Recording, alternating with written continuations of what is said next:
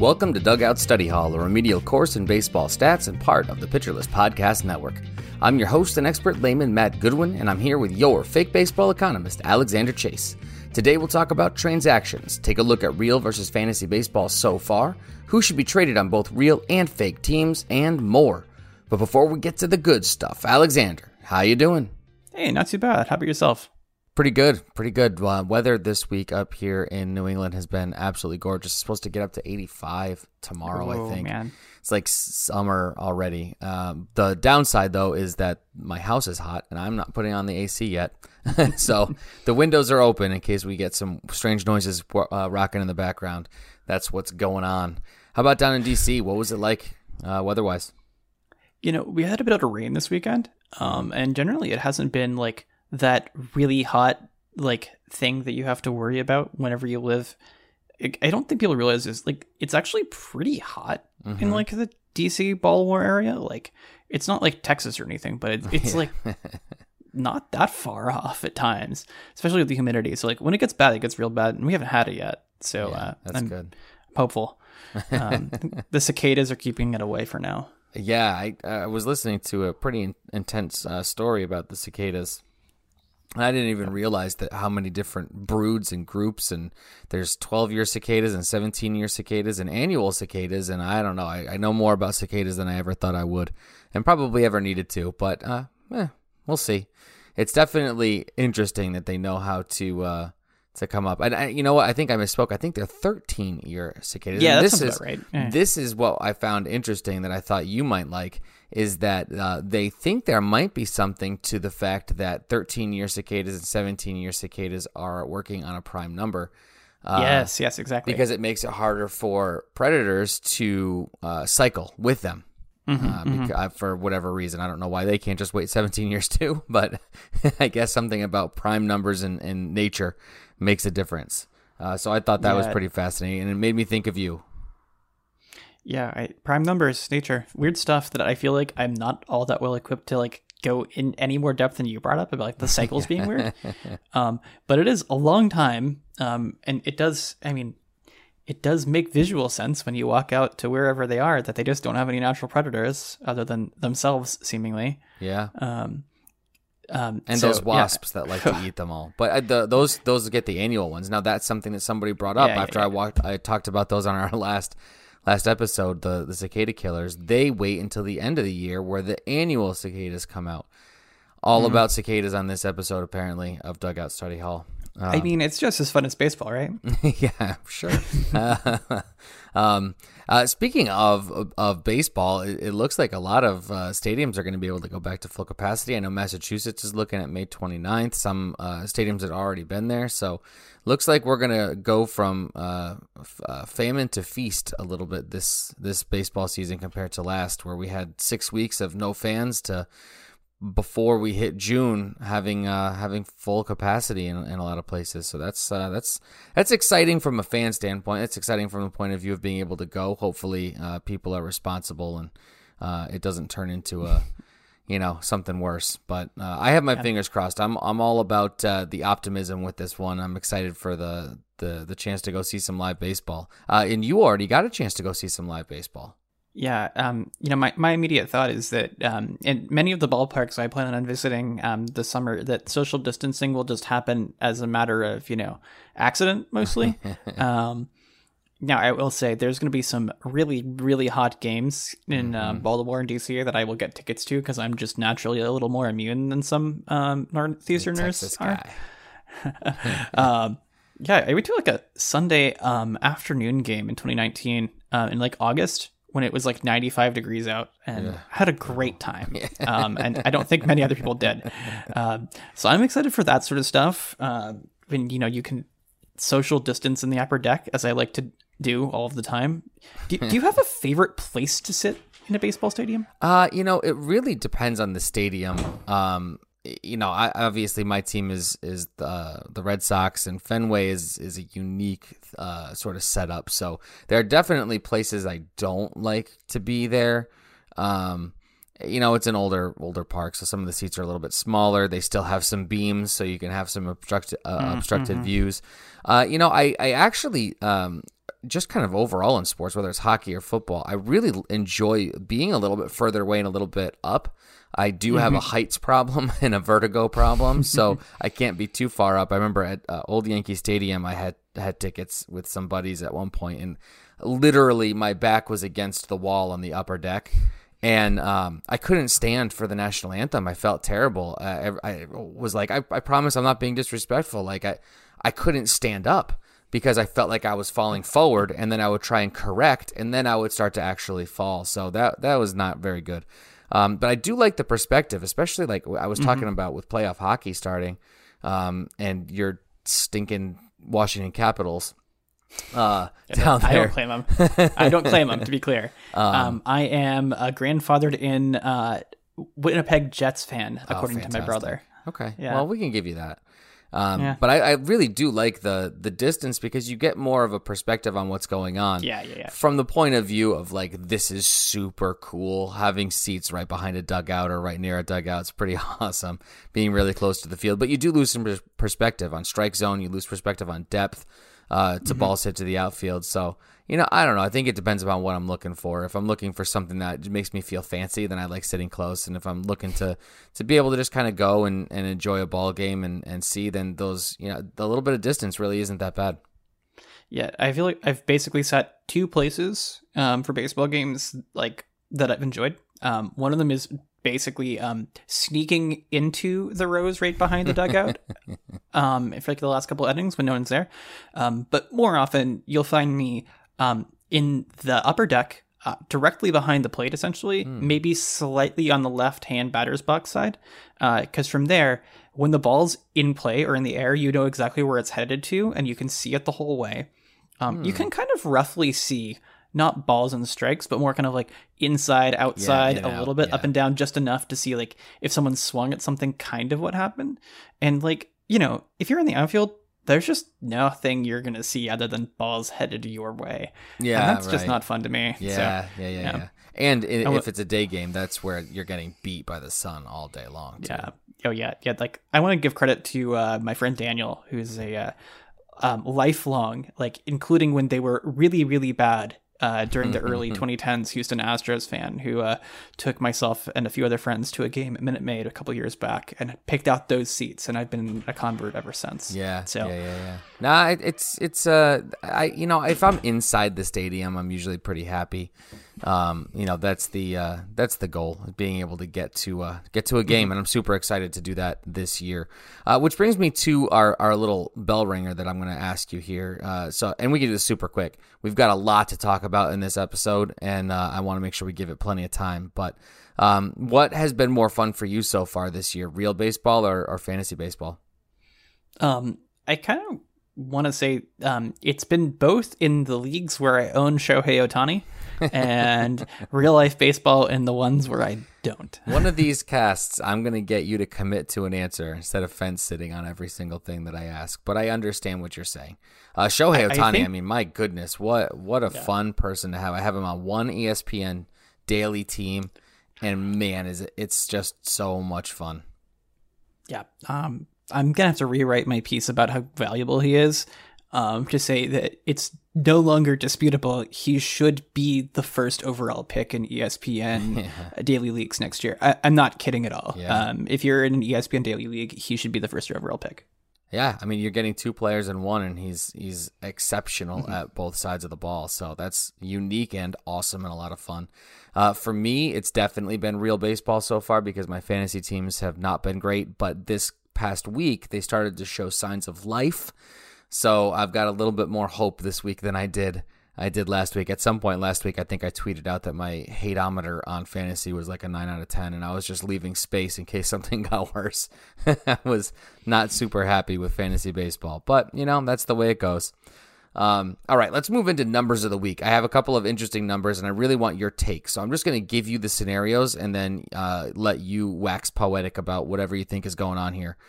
So the first one is 42.7%, and I focused on ESPN here just because I know a lot of people play there. I could have done Yahoo numbers, And I bet they're the same. It's probably not exactly the same, probably ballpark, maybe a different 1-2 guy, but I stuck with ESPN. So the nice thing about what ESPN gave me was it's a 7-day average. So as of May 18th, when we are recording this, 42.7% is the most added player over the past 7 days, and that's Robbie Grossman. Why is Robbie Grossman the most added player over the last 7 days in ESPN? Man, I don't know. That's the analysis people come here for, Alex. Yeah. I want to be really frank here. There is nothing that we've learned about Robbie Grossman in the past week that has made him substantially more valuable. I'm willing to bet that his ESPN player rater score was really good in the past week. Okay. So what would contribute to that? Is steals, right? Is a big part of their formula? Steals for sure. Yeah. Yeah. I mean, maybe he scored a couple more runs. Maybe his average was kind of good. Basically, though, the ESPN player rater is bad. I know how you feel about it. Yeah. Yeah. But more importantly than that, we can kind of figure out what kind of bad it is. It overrates steals. But like on a weekly basis, it's just about who plays. Like he might have been, better than the market in like a couple weird ways.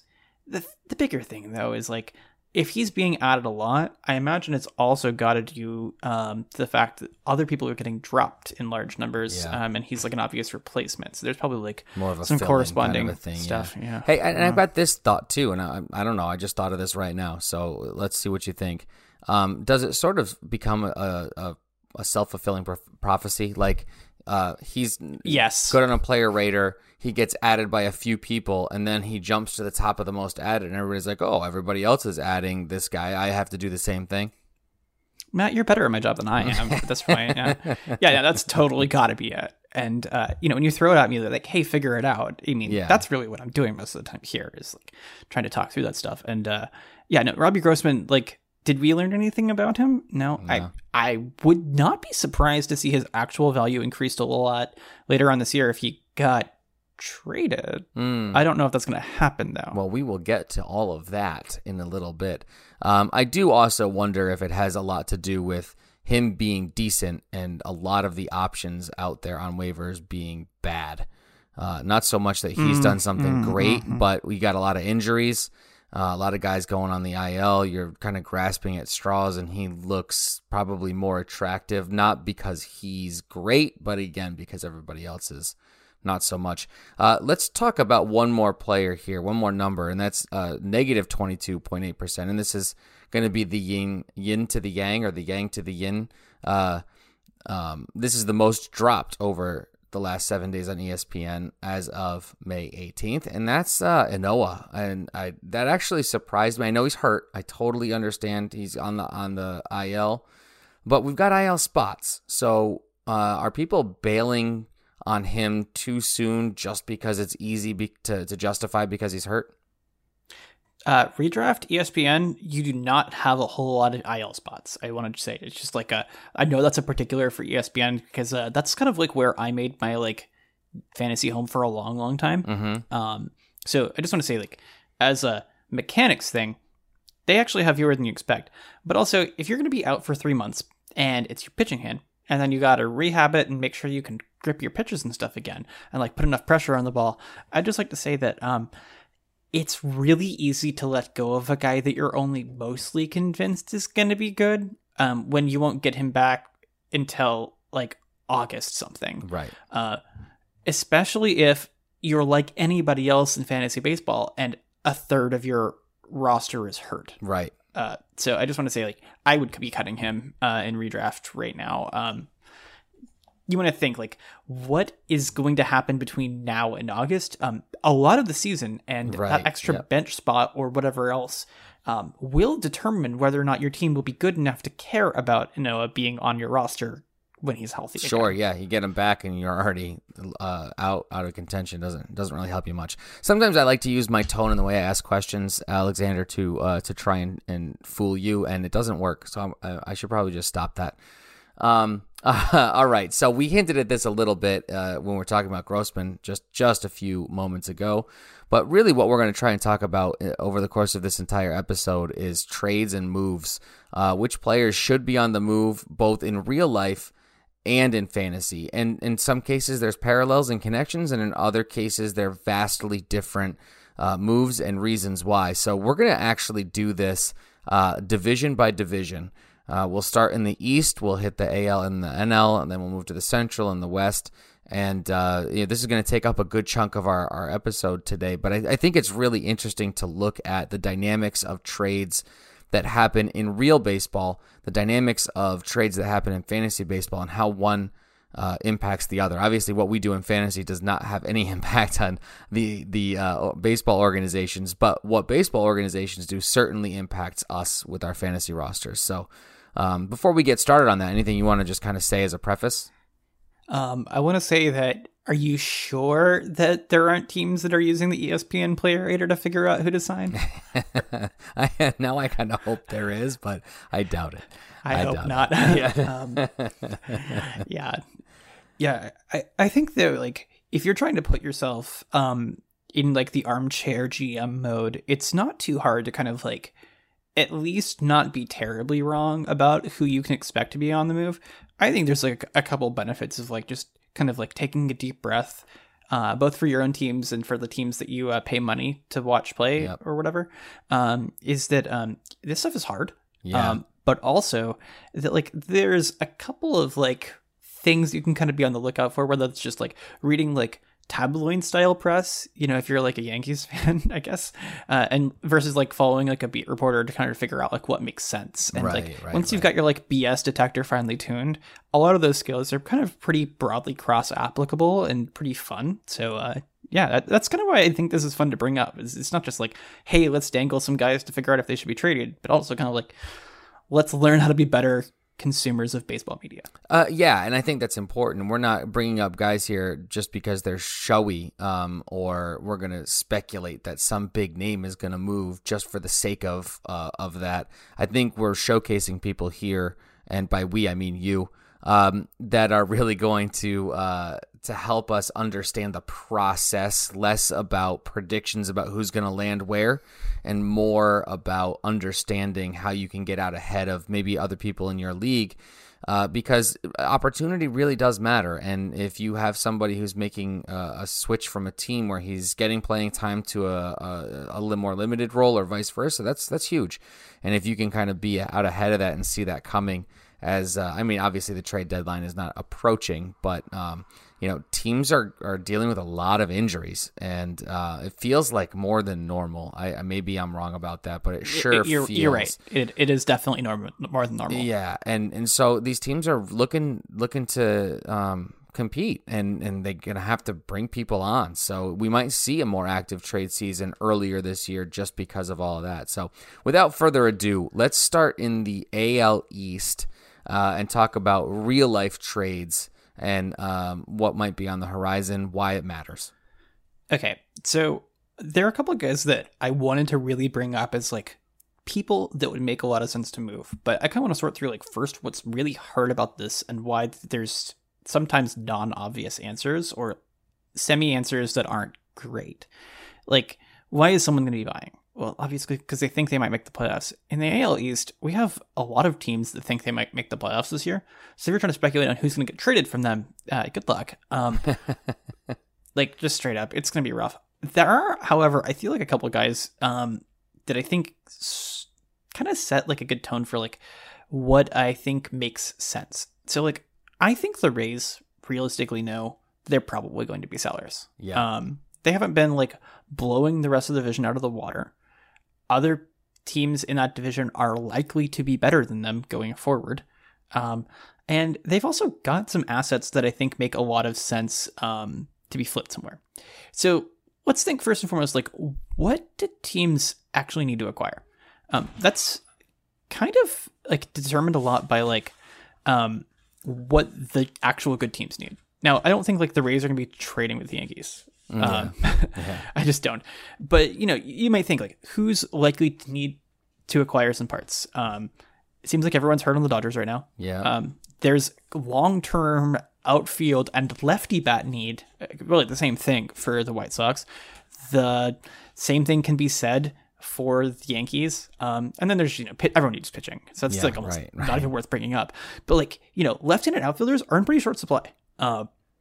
Also, all outfielders who can play defense, kind of in short supply. So before he hurt his wrist, I thought Kevin Kiermaier kind of made sense for a team with some money to throw around, could pick up a lefty bat to throw out there. He would have made so much sense in center for the White Sox. Yeah. I joked earlier this year that they were going to trade Andrew Vaughn for him just because they were just doing a lot of dumb things.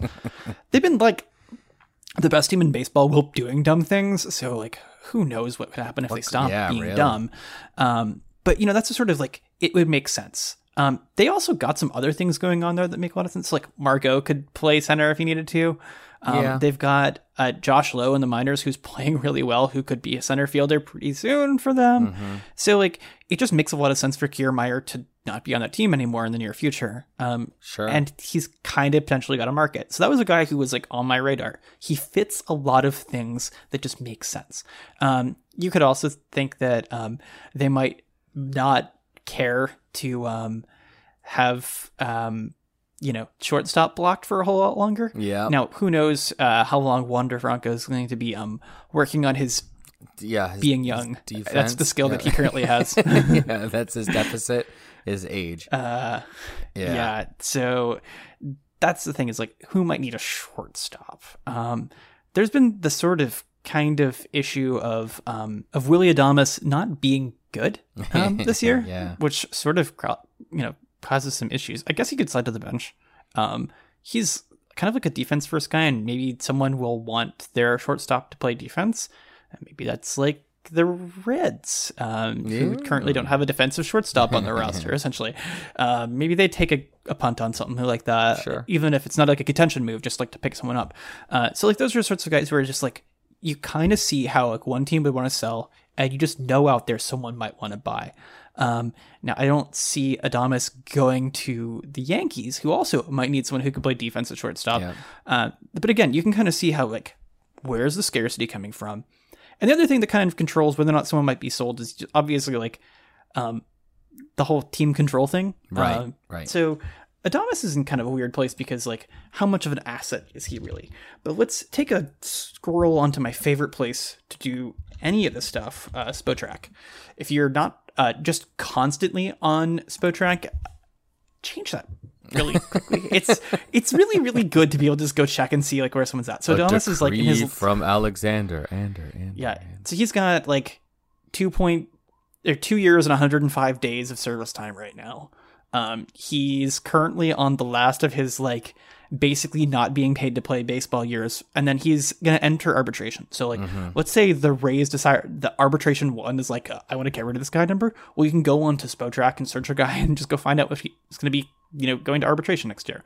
And the arbitration system is weird, and maybe trades get different in the future because of it. But he's kind of like an easy one where it's just like, here it is, and here's our picture. So it actually makes a whole lot of sense potentially for Willy Adames to not actually make a whole lot in arbitration if that happens, and or get signed cheap. So that might also, on one hand, make him more likely to just get slid to the bench, but it could also mean that he's some sort of asset that someone like the Reds, who might want someone to play shortstop for them if they decided they're semi-competing, and I think they probably do decide they're semi-competing. Like that just kind of makes sense. It clicks. So, it's easy to take that on. It's probably just as easy for the Rays to keep it. And I don't mean to refer to a human being as a commodity, but a lot of the baseball people really do, unfortunately. It's easy to keep the situation is really what I was getting at. It's also easy for the Reds to take it on. So, if that becomes the difference in a larger deal, maybe, right? The extra piece that makes it happen. I could certainly see that happening. What else about the AL East? Do we have any other real life stuff going on there, or should we talk a little bit about the fantasy element? I think we just know that it's all going to be a mess until the Red Sox figure out who they are. And I'll let you be our long-term correspondent on that, but it would not surprise me at all if, especially if the Blue Jays just don't figure out how to do pitching, that division is still kind of like close, and that those are the teams competing for those wild card spots, which makes everyone sort of like a stay put unless it's not moving the needle and it's more of just a long-term trade. Right. That's like, Kiermaier is like probably getting moved because there are people behind him. He's redundant and there might be a market for him. Adames might get moved. There were people who can come up to fill his shoes, and there might be a tiny market for him. But those aren't like moves that are like, all right, we're cratering this team because we want to like move up 5 spots in the draft. Or that's not pay $10 not a million. Lindor trade. Yeah, that's those Exactly. small pieces. Those are just everyday normal baseball operation moves, right? And people do tend to stand pat the further into the season you go, and the more they feel that they've got a shot at a playoff spot. So yeah, we'll talk about the NL West in a second when it comes to that stuff. I think that in terms of fantasy, that's also really difficult for the AL East. That's kind of why I chose us to do this one first, because I wanted to basically say that it's all going to be annoying until the Yankees trade for everybody's everything, especially lefty outfield bats, because they clearly need one of those. So I just want to say they are a huge market for them. That doesn't mean they're trading anyone necessarily away that's worth talking about for any leagues that I'm playing in right now. But it's something to monitor. Yeah, I mean, they're a landing spot. We just don't necessarily have a name at this point. Although there may be one that comes up a little bit later on that can make some sense. I will like propose like 3 different guys to them later on. I'm sure they're all listening. So in terms of fantasy, who do you think might be somebody that lives in the AL East right now that is somebody that maybe we should target, that's showing some signs of life, that's maybe the opposite. Maybe things aren't going so well, but it's kind of easy to chalk up to something like a super low line drive percentage. I guess things that are more luck based. Is there a name in the AL East that you think people should have on their radar and be making offers for? Okay, so here's a crazy idea. I think people should trade for Giancarlo Stanton. Well, if you are interested in taking a gamble that could like change where you land in the standings personally, he's hurt right now.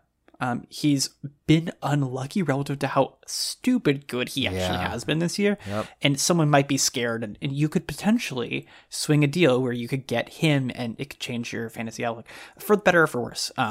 But if you feel like you want to take a gamble and have some fun, there's thought. I also think that Gio Urshela is kind of like a, hey, let's go acquire someone stable because my team's been decimated option. That I think might be relatively undervalued because, somehow, despite playing for like the literal most covered team in all of baseball, playing well for them and generally not batting ninth or anything like that, I feel like it's somewhat undervalued pretty perpetually because he wasn't like a huge overpaid free agent, which they haven't had a whole lot of, or like a huge mega prospect. So like, he looks like he's done some interesting things this year in terms of like how the things are nominally shaking out. He's hitting the ball hard a little bit more often when he makes contact, making a little bit less contact, walking a little bit less, which in fantasy is kind of fine. Depending upon your scoring, but kind of.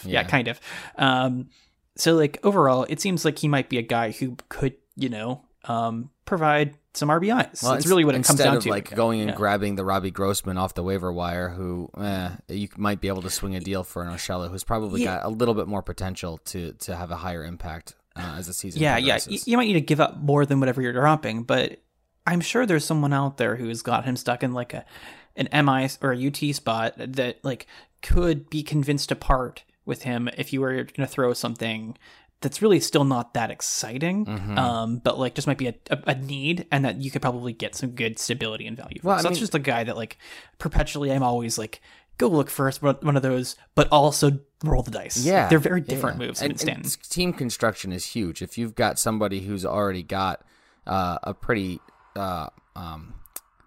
strong third baseman and maybe a great first base for the corner, and Urshela is constantly fighting for that UT spot depending upon what's going on in a given day, there are people who are going to be willing to part with him because it just doesn't fit into the team model. And hey, if I can get somebody who's going to be in my lineup every day, maybe I will take a little bit less. So it's certainly worth kicking the tires. Yeah. I also think another thing that helps his value, just kind of as a last thought here, is that like his counting stats haven't been like light the world on fire, and people make decisions based off of past counting stats in some really weird ways. Yeah. It's like you might look at one guy has 25 RBI and 20 runs, and you look at Urshela and he's not got that. That doesn't mean that he can't be a huge difference maker for you going forward. Yeah, and again, scoring system and format matters a lot, but if the Yankees say go pick up that left-handed bat who's all of a sudden knocking more runs in, I mean, there's ways for Urshela to also benefit from some of these other moves that the Yankees most likely are going to be making. He's going to have opportunities. Yeah, let's slide over to the NL East and talk about real life movement. Okay, so here we finally get to what I think is like the most obvious pitcher move potentially, and this is kind of sad as a DC resident, but the Max Scherzer t-shirt that I now own will probably not represent a person who's on the Nats roster long term, and it would not shock me at all if Max Scherzer was the big deadline acquisition for some pretty good team. He just makes so much sense. I mean, it's kind of weird. Like, the dude just had another kid, actually, so I kind of hope he doesn't have to relocate. That'd be really nice for him. But realistically, I think he can probably handle the financial impact. You're right. Yeah. I mean, he's easily, I think, the best pitcher on an expiring contract. He's going to be paid a lot of money, but, famously, he's been worth pretty much every dollar that he's been paid in his gigantic contract he signed with the Nats 6 years ago. So, like, one, I don't think that most Nats fans would feel too terrible about it, because realistically, I mean, I know where we are in the standings. Yeah. And I do think that the return for him is kind of like one of the only people like that out there. Could be pretty substantial. So it's just like, those are the obvious things that we don't need to spend time ourselves talking about. Sure. There are some other guys in this division that I think could be kind of interesting, depending on how the next little while goes.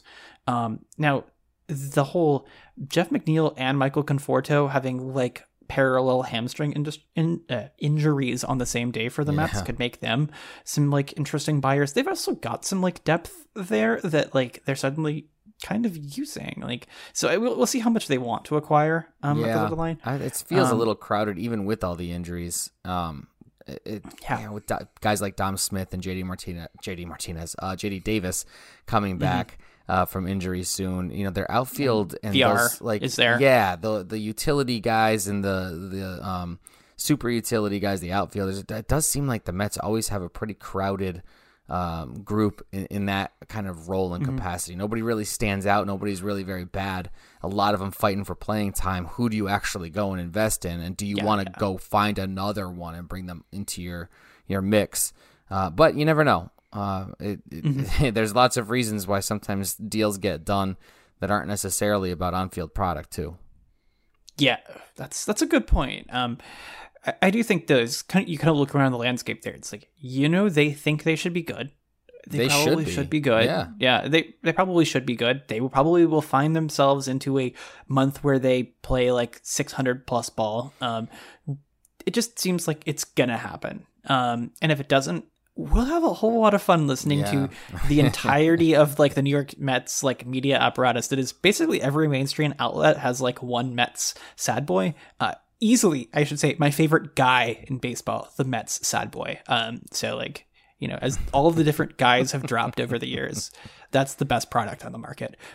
I don't want them to be sad. The Mets are relatively not the villains in the MLB, I guess. But anyways, kind of putting that aside, there's uncertainty there though, right? The Definitely. Phillies, for all of I think it's been weird for them. I don't feel like there's a whole lot of obvious, like, someone's going to get dealt if they're bad, or they're going to buy a guy. I guess they could be buyers on the bullpen market, but, like, again, those aren't the sort of people that we're looking at for today's questions. The guys we're looking at today are, like, who's the guy who might put himself in a really interesting situation? And I'm going to call this shot, and I'm going to feel really dumb about it, Noel. I think Corey Dickerson probably gets traded again. There are just not a whole lot of left-handed outfield bats. He is a left-handed outfield bat who does not have a long contract or a ton of money associated with him. And he's not long removed from being pretty productive in limited roles. Yeah. He hasn't been great this year. And we've seen that from him before, though, and then he has been great afterwards. So yeah. So I think he makes a whole lot of sense as a guy who might get acquired by a team. So like, if the White Sox decide they want to be cheap and just like bring a guy in kind of temporarily to play outfield and bat lefty, he'd be like a really good fit. I think he'd benefit tremendously. He would, and anybody that invested in him would as well. Not that we're looking at somebody who's necessarily a league winner, but certainly maybe a league stabilizer or a team stabilizer, because he's going to get an opportunity if he gets moved. Well, yeah, I also just think, like, if you're like a competent baseball organization, like, you need to have a well-rounded bench, and I mean, having people who can provide that for you. Now, I think that he probably needs to play, like, pretty average. I would say, like, he's been below average. He needs to be like a pretty average bat, I think, over the next month or so for teams to really consider pulling the trigger and giving up some sort of asset to acquire him. Right. But, if he can become a guy who plays left field sometimes for the White Sox, like, I know there are people like me who are going to be really upset about the potential for, like, Andrew Vaughn to not be playing left field. But realistically, I mean, Andrew Vaughn should probably be playing DH first base rotation, maybe a little bit of outfield to get some seasoning, but their playoff minutes, probably they're not going to want to, like, fully rely on a very right-handed and very not good left-handed rotation there. So it's just a matter of there is market.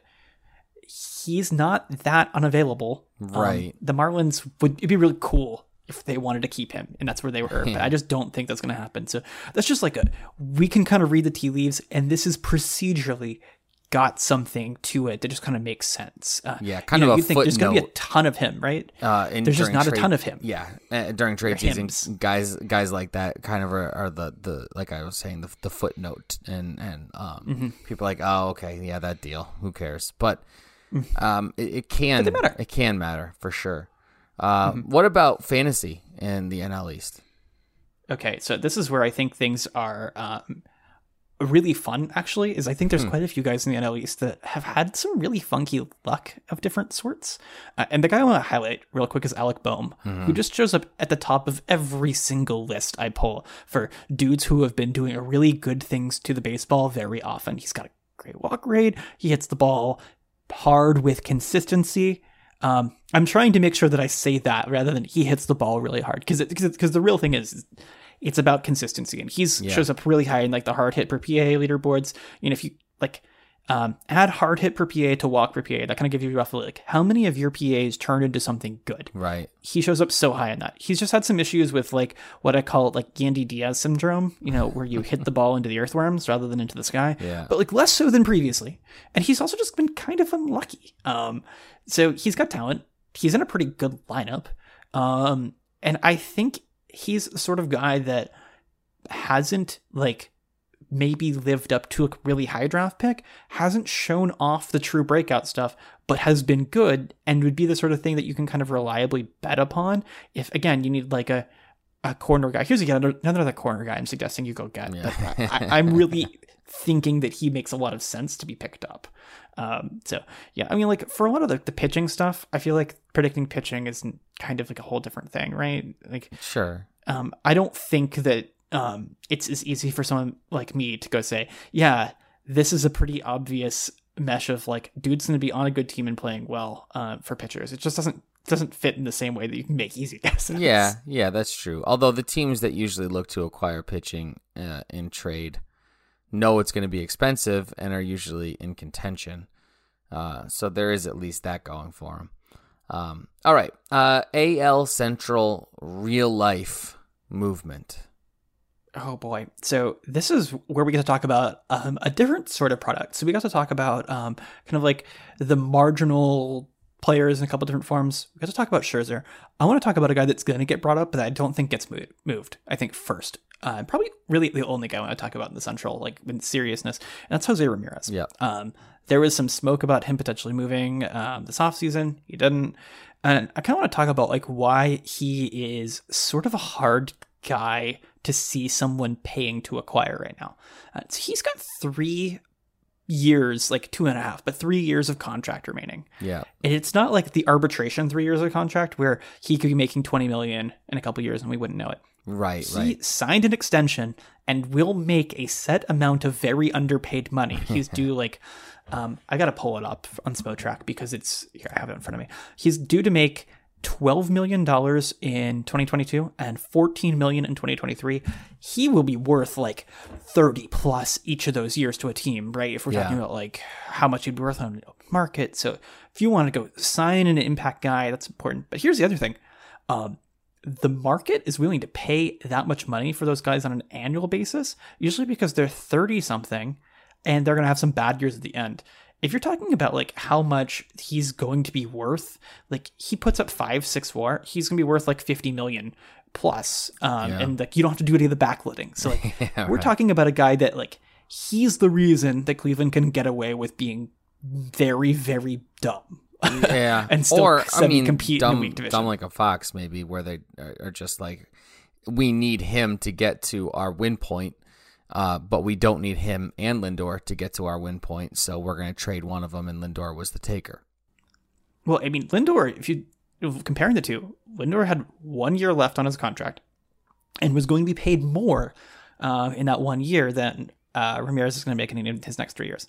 So if you think about this, like, how much is it worth to a team to have a guy for 3 postseasons who's going to be massively underpaid, won't give you any of those luxury tax issues, is going to be really good, he's good defensively, he's a switch hitter, all of the above, right? This dude's been like an MVP candidate many years, essentially. He's very good. Like, for sure. Just because he's on a bad team and not 22 doesn't make him easy to trade. Now, if someone wanted to give up everything, like, it wouldn't be everything, right? But like a whole lot. Like if we're talking about like Atlanta wants to trade for this guy for some reason, you would have to give up so many different pieces to justify selling him, I think, which just makes it really deeply unlikely.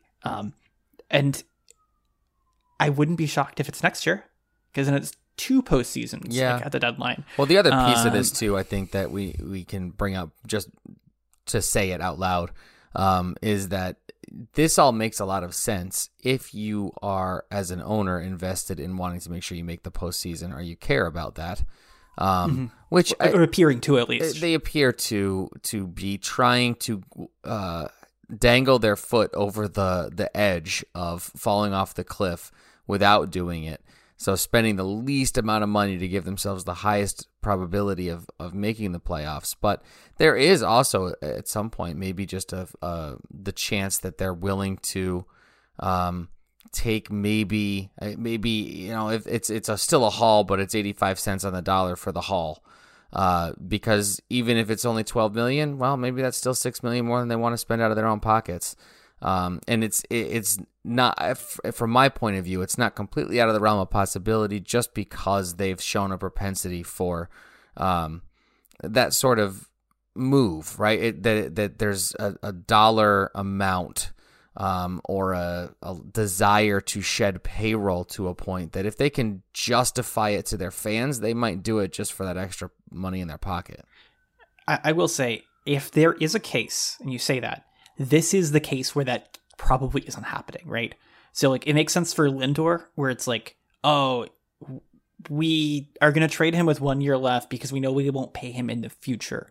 Well, they already got the ink on paper for Jose Ramirez a couple years ago that keeps him at town. So I think he is like he is the one that makes possible those other decisions not to do that. Sure, right? And I think that's probably what they're trying to do. He's kind of the anchor, right? And he's an affordable one for them. But I also think, I guess what I'm saying is low likelihood, but if an organization's going to do it, it wouldn't surprise me if it was Cleveland. Yeah. Oh, yes, exactly. I just think that Ramirez is so dramatically. That's the word. It's so intense that it's dramatic. Yeah, whatever that means. He's so underpaid that there's just not a way that he's that guy where they're shedding payroll, because I don't think that anyone could even in the most like Cleveland friendly light let that slide. As for the fantasy side of things in the AL Central, I want to return to another guy who kind of fits that same Alec Bohm mold of he's been playing really well. He's going to be on a good team. And realistically speaking, even if his situation's a little bit funny, I think he's probably going to be worth it. That's Andrew Vaughn. Yeah. Yep. I kind of been chatting with like White Sox Twitter for a while because he's been a guy that I've been like, I want to see if it works out. And then, so here's where this is going. A couple of days ago, I was like running through some of their stuff, and he was at like a combined like hard hit per PA plus walk per PA walk rate of like 45%. 45% of his PAs, he was doing something good. If the White Sox weren't just like really catastrophically badly run, he'd be batting pretty high in that order all the time, right? He like to be clear, 45% is best on their team by far, and their team has good players. Right, right. Yeah, so like he is very consistently doing really good things. The home runs haven't been there yet, but they will probably come at some point.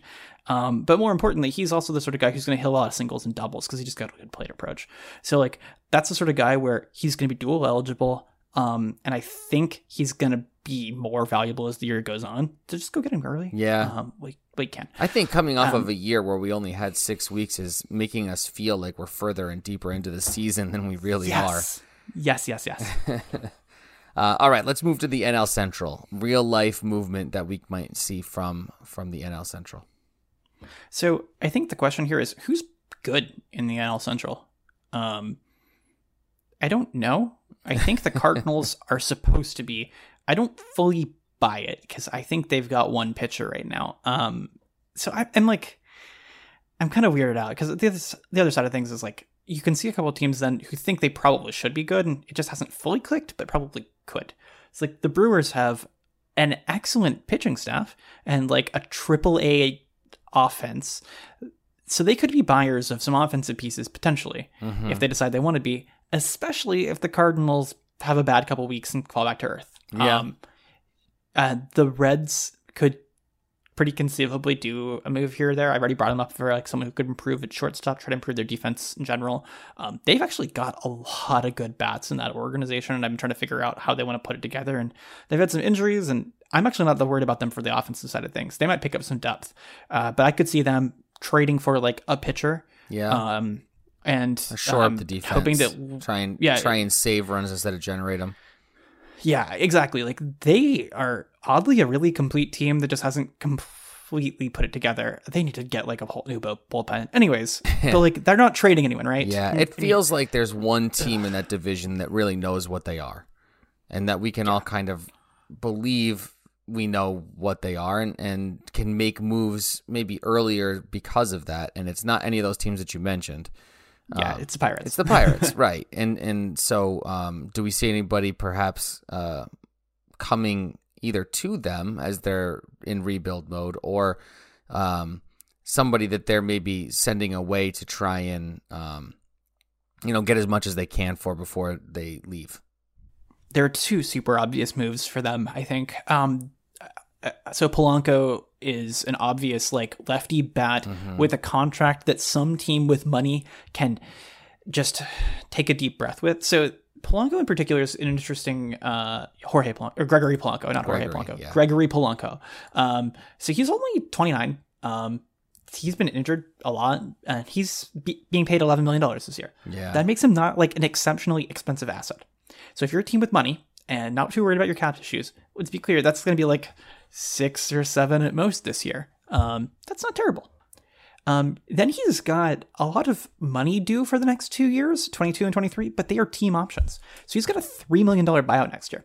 Yeah. If you can get Gregory Polanco to be your dude who hits the ball really hard and is left-handed platoon bat for the Yankees, right. I think Gregory Polanco is like the B tier target for the Yankees. Yep.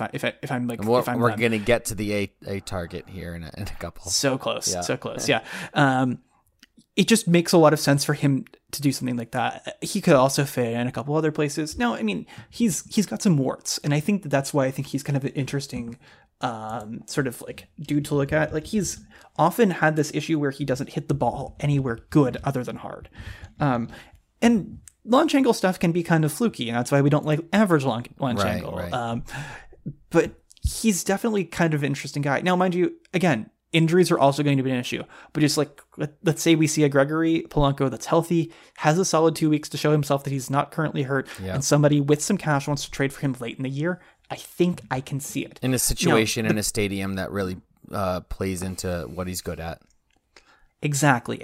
Yeah, because he's striking out like 29% of the time this year, which isn't great. He had a several year run below 20, and he's been in the 30-ish range for the past couple seasons.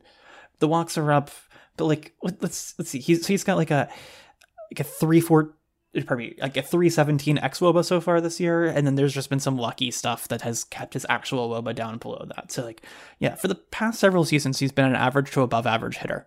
If he's healthy, I think somebody probably needs to go snack him. But if and that's just like, it just makes sense. He's also right now kind of like a major factor for that team, right? I don't know how much the sports psychology plays into all this, but on the Pirates, he's kind of somebody they count on to generate offense. If he goes to the Yankees, he's somebody that the Yankees can use to support and propel an already potentially really potent offense. So, I mean, I don't know. Like I said, I don't know his makeup. I don't know if that would matter at all, but there are definitely guys out there where it does. Yeah. And I think that at the end of the day, like these sort of like dudes with potential, but like contractual or just reality warts are a really interesting trade sort of pieces to look after, because like you kind of as a fan, I think, want your team to be going after the big name, but your GM probably doesn't. So I just think he's a really obvious one. The other one there is Richard Rodriguez, who should probably be a Blue Jay tomorrow if the world is normal and smart. So now we're talking about the fantasy asset to go. Oh, get, no, I'm talking right? both. Okay. I mean, like he should be traded in real life to a team that needs bullpen help, because he's been silly good for the past 2 years. And, you know, I think with relievers, you kind of just got to trust it. The bad team, good reliever market, it is always something that people think exists and kind of doesn't. And here's like the one guy that makes sense. So he's going to get traded. The Blue Jays should be a team that has the assets and also the interest in making that happen. Sure. We'll see. Yeah. I think in fantasy, as you're bringing up, Rodriguez is an obvious get him now guy, though. Like, do not wait for him to get traded, because it's going to be so obvious he does. And the track record is long enough at this point that we should buy it.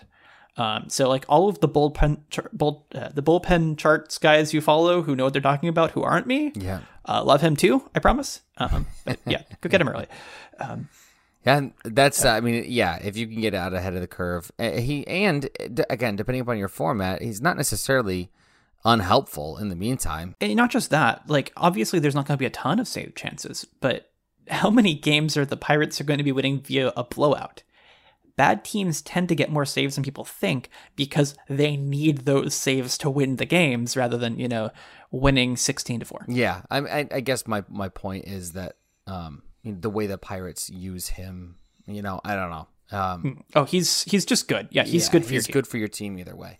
All right, let's talk AL West, and let's start with real life, because I think here, once again, we're going to see real life bleed into fantasy. So who would you like to talk to in the AL West? So Joey Gallo is probably going to get traded, I think, in my mind. If Joey Gallo doesn't get traded, that would say something really interesting to me about like the new Rangers front office. So GM Chris Young has made a lot of really good moves there. And that is a team that has promise, and, you know, let's say that they sign him to an extension, and want to keep him around for a while. Cool. I believe it. I can understand it. I think that they want to reward fans in that new ballpark and make them show up. I get it. I also think that the reality is that he's going to have a ton of suitors, and he's going to attract a lot of good offers. Yeah. He's really good defensively. He's really shown a different side of him this year. This like goes beyond power. Yeah. His OBP's over 400 for a long time. I think it might still be near there. And then the power has obviously come back after like a weird hiatus for a second.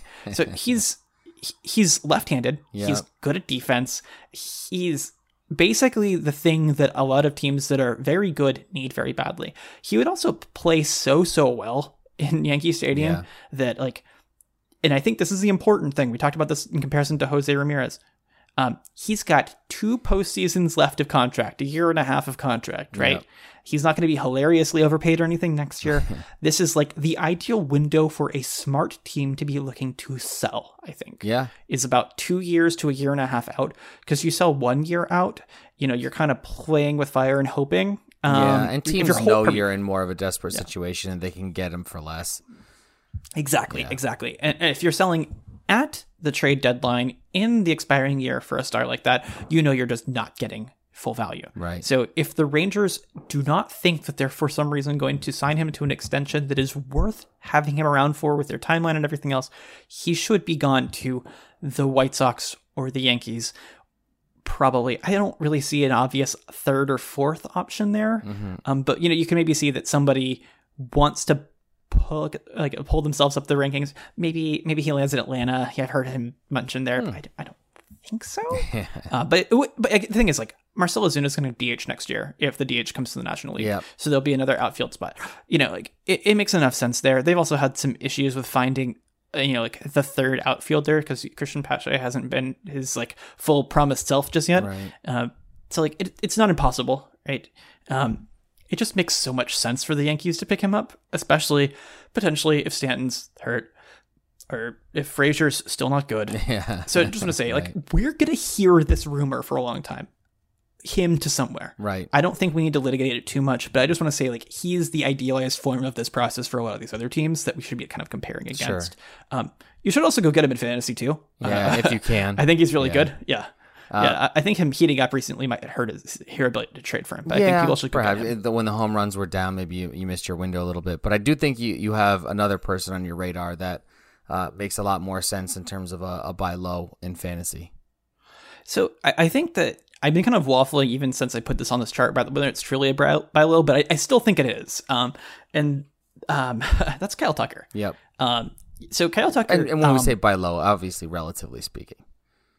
Yeah, I think that if you're looking to go acquire a high draft pick sort of guy and pay obviously a reasonable return and you need to like restructure your team, he's the sort of guy that I really do have some belief you can actually get more back than what you're paying. Mm-hmm. So he's been doing this thing this year when he hits the ball really hard and that it lands one of two places, in a fan's glove or in an outfielder's glove. Yeah. When he's hitting line drives and stuff like that, which he does do a fair bit of, he's had terrible luck. Yeah. And these are the things that we can quantify by noticing how often on like the sweet spot rate balls and the line drive balls, those are landing. Because we can check that 10 MLB averages and we can check his and see, yeah, this is nuts. So I just want to say, like, he's got some other issues that I think are going to kind of keep his value slightly lower than it should be. Those issues are called Dusty Baker batting him seventh. But he's played well, even against left-handed pitching. And I think a lot of people think about Minute Maid as like nice for the crawfish boxes there for right-handed hitters, but it's actually just really short fences everywhere and it's hot. Yeah. So the Astros are going to have a lot of runners on base. They're going to get around the order. He hasn't been stealing a whole lot recently because he's just been hitting it out a little bit more. I think he's up to like 9 this year where the leaders are like in the double digits at this point. So like maybe you can still get him for, like, let's say that you're paying about like a 50th overall like value. If you can get him for about that much, I think that's good. I think his batting average is something that will scare people a little bit. But the thing is, he's kind of been a really good counting stats guy. So I don't know. I think people should be fishing on him. You also at the very least could try and take somebody that you believe is playing out over their skis a little bit, that somebody else might buy into more, or you buy in less than other people, and kind of combine a little bit of that buy low, again, relatively speaking, buy low with a sell high. And you might get somebody to bite on a deal like that. Yeah. One can hope. Sure. I think it's worth kicking the tires on in a lot of situations, though, in redraft leagues. I also just think that it'd be fun to own him. So, well, there's a lot of something people to be like said to root for that. the Astros. Yeah. And I'm someone who grew up in Texas and knew a lot of people who like cheered for the post Hunter Pence, pre Jose Altuve Astros. So like, I have a little bit more, I think, like leash for Astros fans and cheering for players like Tucker than I think a lot of other analysts who just hate them do. Just because I've seen the other side of that. Sure. And I can have a good laugh about the fact that after all this time, like, what do they have to show for it? A whole lot of enemies in one ring. I think that like their tank project is quite funny. So yeah, I feel for my Astros fan friends. They got their fake rings. They're very, very funny to see the fake rings they gave out as a giveaway. Yeah. Well, all right. The heel turn of the Houston Astros. All right, let's go to our last division. We are getting a little crunched for time, so I think we'll have to push our other two segments. But I think this was a worthwhile endeavor, and we can bring those other segments back next week for sure. So NL West, talk about some, I think there's one person in particular you really want to focus on here for real life trade. But I'm not going to limit you to one. You can do whatever you want, Alex. Okay, so the obvious one here, I think, is Trevor Story, and I don't really know what else to say other than that Trevor Story should have been traded last year at the deadline, and also this offseason. So I joked on Twitter at one point that Trevor Story was going to get traded to like the Reds for like Kyle Farmer and like some Skyline chili or something like that, and like that's a little bit of a stretch, but no, it's just it's sad for fans in Denver. Yeah. But this is how his tenure there is probably going to end. And I hope he lands somewhere kind of interesting and cool. Cincinnati would be a fun fit. I don't know. Maybe he lands in Milwaukee. They are also a team that needs some offense. And maybe he has some prospects and things they could get, him for relatively cheap. Yeah. Who knows? But it's just going to be interesting to watch. Maybe he lands in New York. Yeah. I mean, boy. New York is always on the list of potential landing spots for anybody who's really good. Or for people who haven't been good and then suddenly are once they get to the Yankees, which always drives me crazy a little bit. All right, what about fantasy? I think that this is somebody you kind of really zeroed in on, and I think it makes a ton of sense. So why don't you let the people know who you are looking at in terms of fantasy in the NL West? So again, we were kind of looking for guys who have a record of being kind of good, and play for bad teams. Yeah. Like that's the easy recipe, right? So I think that David Peralta is an interesting guy to kind of take another look at. I think he could get dealt. It wouldn't be surprising at all for me, if the Diamondbacks made a couple moves at the deadline. They are an active team typically, right? They make a move or two every single year. Yep. It hasn't quite happened yet. And the writing's on the wall for them, right? Yeah. So Peralta's got like a friendly-ish contract situation. He's playing rather well. I know he has had some injury stuff, but also some breakout years in past years where it's like, who is he at any given moment? It can kind of be unclear, right? Yes, definitely. But he looks like his healthy and productive self right now. And if he's not playing for one of the most AAA lineups in the league, I think he could be quite good. We keep pointing to this very, very similar sort of situation. Left-handed outfield is going to be in desire. Now, here's the one thing that I think can be kind of interesting for him is he's actually got 2 years left on his deal.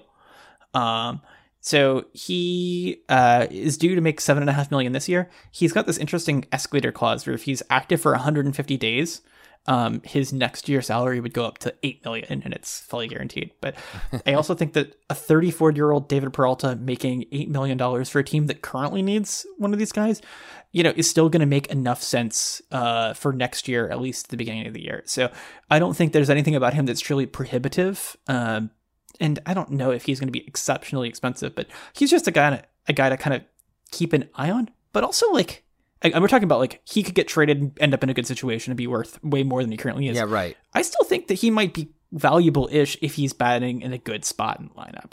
So, yeah, I just want to say, like, that's a guy that, like, while I was just kind of scrolling through depth charts and trying to find some procedural matches, a guy that, like, I kind of got reminded he can be interesting. There are a lot of other Diamondbacks players that I think could be more valuable. Ketel Marte is about to be back. Right. They've actually, I think, as an organization, shown me a lot of, they tend to get a lot out of what they have. Yeah. That's fair. I think they've had a lot of guys had some rough stretches, and I just don't think that they're like truly insanely terrible. But man, they've fielded some rough lineups at some points this year. So like, I think that there can be interesting, like, people don't perceive their assets there to be all that valuable, and either by virtue of just them pulling it around and being like a not quite middle of the pack, but like at least the top end of the lineup's okay sort of team. Yeah. I think that they could be worth something. So yeah, for sure.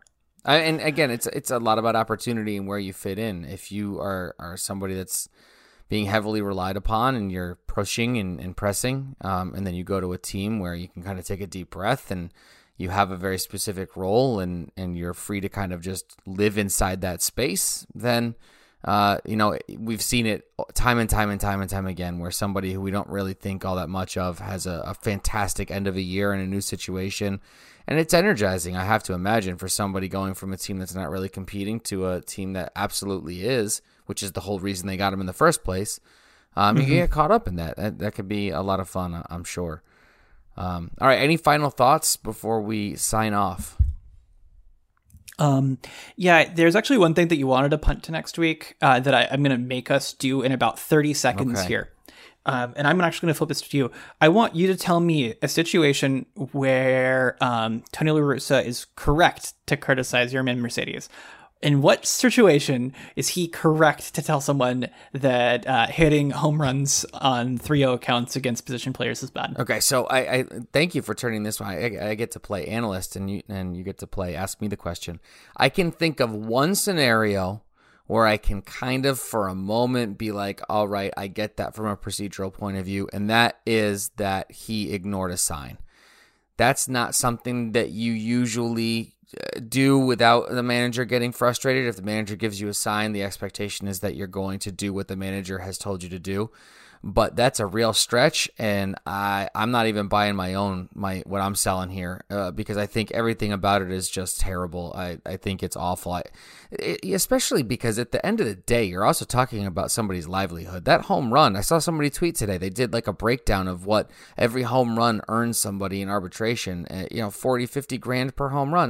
That's not nothing. So for Tony La Russa to just come out and, with his moral high ground and talk about what's good and what's bad and what's right and what's wrong, and he's going to go make an example out of this guy. I mean, the Twins put in a position player. Like, at that point, it's almost kind of like all bets are off, right? Like, we're now playing a caricature of a baseball game, and Mercedes hit a bomb. Good for him. Yeah, the not really, but kind of rivalry that's kind of developed this year between Rizzo and Freeman that featured, the fun, chase down tag and then also the strike. It's been fun, right? Yeah. And I think that there's a certain thing where I had this moment the other day where I realized to a degree, we're begging people to care about and be excited about baseball, except for Yankees fans who will give you their take about every single thing that has ever happened, right? The thing is, here we have a moment that is just pure silly joy that people are going to be interested to watch. And also there's that sort of kid in the backyard thing where it's I wish I could face a 46 mile an hour looper because you just try to swing as hard as you can. Well, and that's the thing probably, too. It's right? not like he just turned around a faster. That's probably pretty hard to hit a 46, 47 mile an hour pitch out. And what is he supposed to do? Just bunt it and give himself up? It just seems so ridiculous. I don't know. What do you want the guy to do? You want him to go out there and not be himself? You want him to go out there and screw up his swing? You want him to... Then you pull him from the game. If you don't want people going up there and trying, then pull them from the...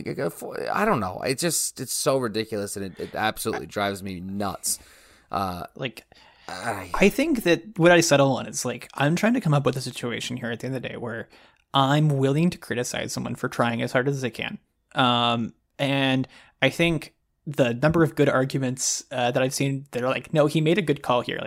Do you want him to get walked and just put him on base for someone else to bat in? Because it's partially less embarrassing. It's a divisional rival. You're asking for the game to be longer in a blowout against a divisional rival. What is to gain here? And it's pretty much all just a matter of whether we're willing to accept that someone wants to be in control or not. And when you say sign, I am in favor of a player ignoring a sign in that situation if he is given a 46 mile an hour pitch to swing at, because there is just this pure joyous kid in the backyard quality of that even the luck into a home run guy is going to be swinging at that pitch. Sure. And for you to criticize it, as a pitcher, or pardon me, as a coach, I just... Well, and so publicly, I think too. If you're going to say what you got to say... It just lacks so much understanding of, what's going to happen when people listen You're to so you, right? worried about embarrassing people, and you put your own player on blast all over the place, and you look stupid doing it. I don't know. It doesn't make any sense to me, other than it's La Russa-ing. Talk about making up terms. So anyway, on that happy note, we have come to the end of this episode. Thank you all for listening as always. And Alex, if you could go ahead and let the people know where they could find us.